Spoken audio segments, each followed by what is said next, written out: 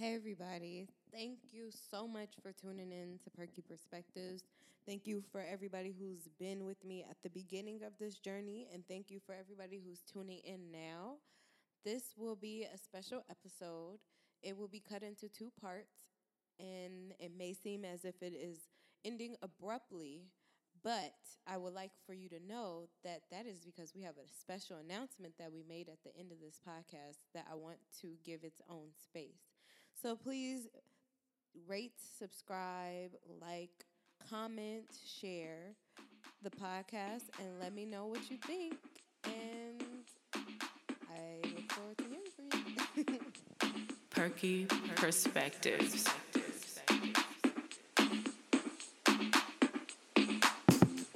Are you tired of working 9 to 5? Tired of making money for someone else? Feel like you went to school for how many years and only have debt to show for it? Ready to just run away to some island and call it quits? Come talk to me. We trying to rebuild Black Wall Street. This is for us, by us.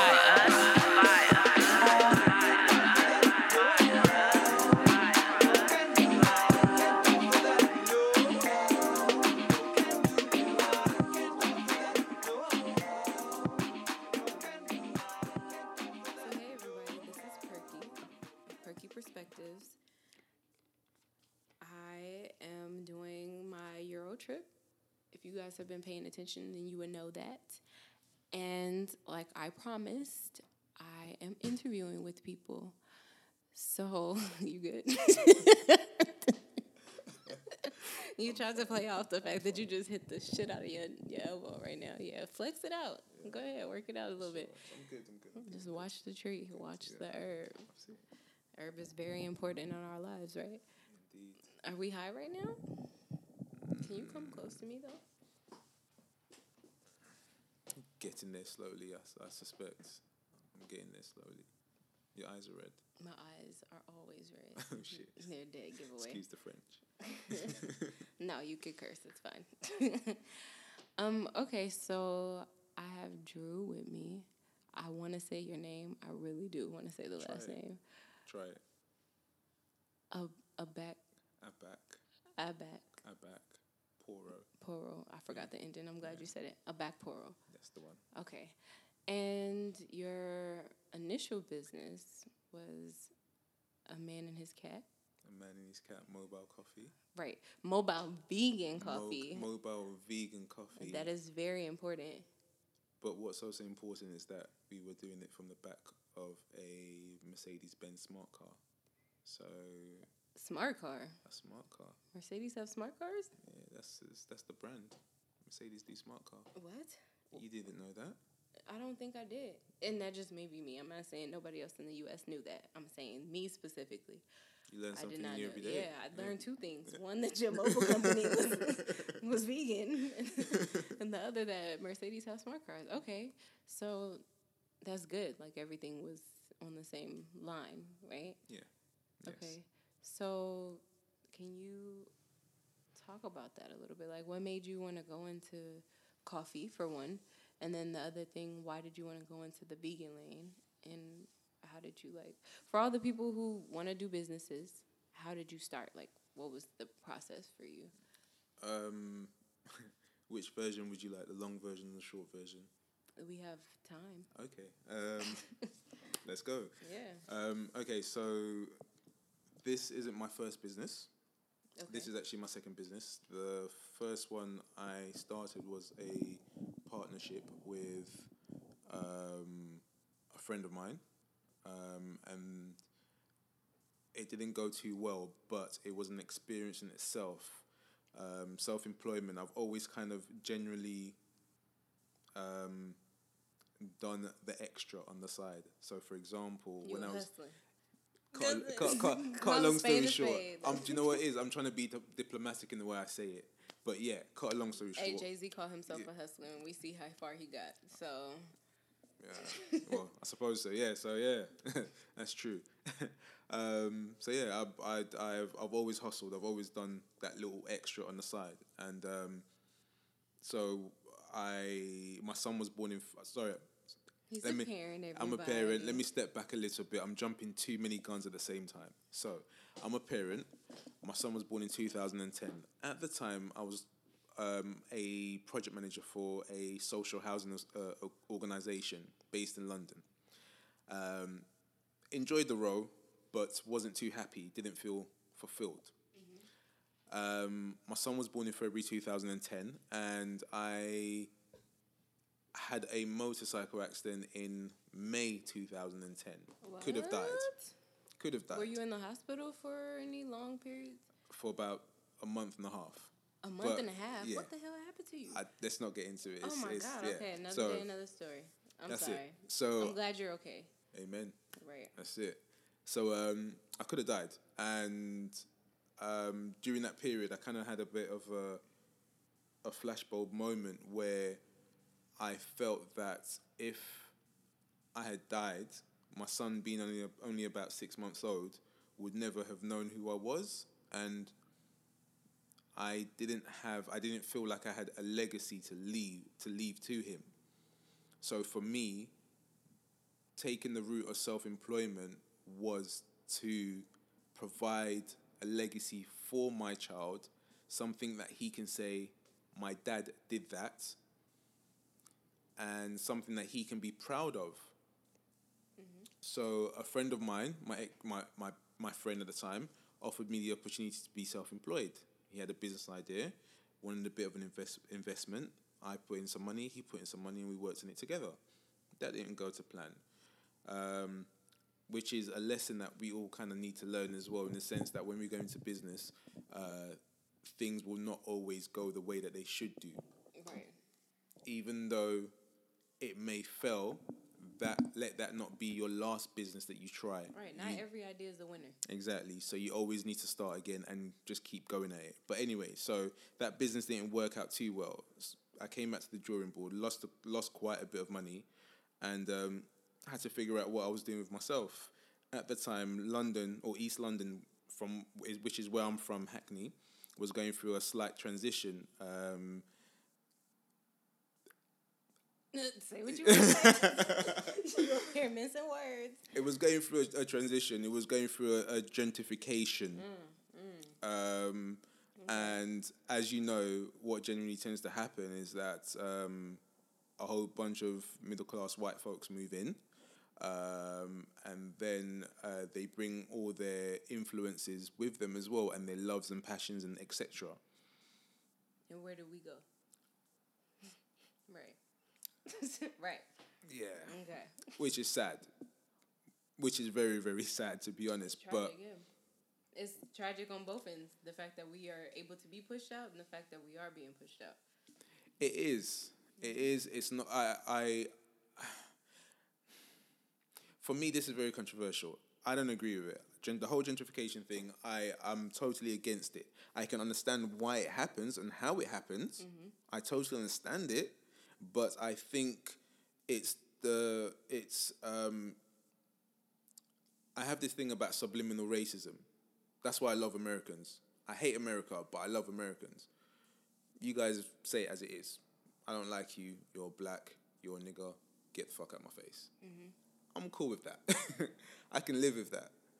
Because you were sad. You want stuff up front. You know what I'm saying? So, but over here, it's like everything. There's a slight undertone to everything. Microaggressions. They was talking about that today at the Podfest. Precisely. They were like microaggressions. It starts to eat away at you, and you don't crazy. even realize it's being taken until you're faced with somebody who didn't deal with that, and you're like, wait, what? Like, this is what I've been dealing with. Yeah. It's hard work. It's hard work. Being over here is hard work, and it's yeah. Okay. We digress. Yeah, we digress. We digress. But I'm glad we started that. I'm glad people can hear that, because a lot of people, I was telling one of the panelists today, Candace, I was telling her that in the U.S., people, they seem to think and project that people in other countries don't go through racism like how we do. They, for some reason, think that it's so unique for us.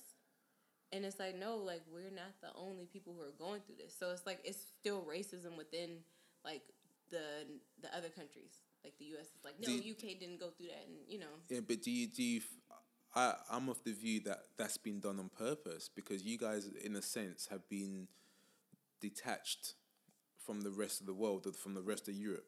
I'm talking about Africa. Does that. They feel like they're better than everybody, and then they want us to go to Africa, but they don't teach, you know, in the school systems, they don't want you to know anything about yourself, because, you know, they have to separate. They don't want you to go to Africa. They don't want you to go to Africa. But they do at the same. The racism part of them is like, I don't want you by me. But then the capitalism part is, I need you for my money. Yeah. Right, because you guys, we can manipulate stuff. You know, we need you, but we want you to think that we don't join our labor force. We want you. So so sometimes we feel like we're so unique. Like, they want you to feel like that, though. They want you to feel like you're different from everybody else. So then to come over to London and to just know, like, exactly, like, almost the same thing. Shit happens. Like, it's just crazy how similar, though. Let me just go back to what I was saying, because this falls in what I'm going to say next. What I'm going to say next falls into exactly what you just said, right? The whole racism thing. So before we started this podcast, you asked me what we could talk about and what we couldn't talk about. Mm-hmm. And I also mentioned at the moment I'm currently taking a break from the business. Yes. It doesn't mean that I'm not going to go back to the business. I just need to reassess things. Yes, that's smart. One of the reasons why I'm taking a break from the business is because I experienced institutional racism. Now, the idea that I've got is not unique. It's unique in the sense that there's only a handful of people that are doing it in the UK in the fact that putting a espresso machine in the back of a smart car. Mm-hmm. That's unique. Mm-hmm. But the idea itself is in Germany, France, other people have done it as well. So I'm outside our location, our pitch, on a weekend working, and this guy comes at the train station and he approaches me, he stops, he looks around, he's like, oh my God, this is amazing. You know, comes over, talks to me. We're talking for about an hour, and me being who I am, I'm proud of what I've done. So I'm showing him everything. Did the McDonald's shit happen to you? Hold on. Oh so I think nothing of it.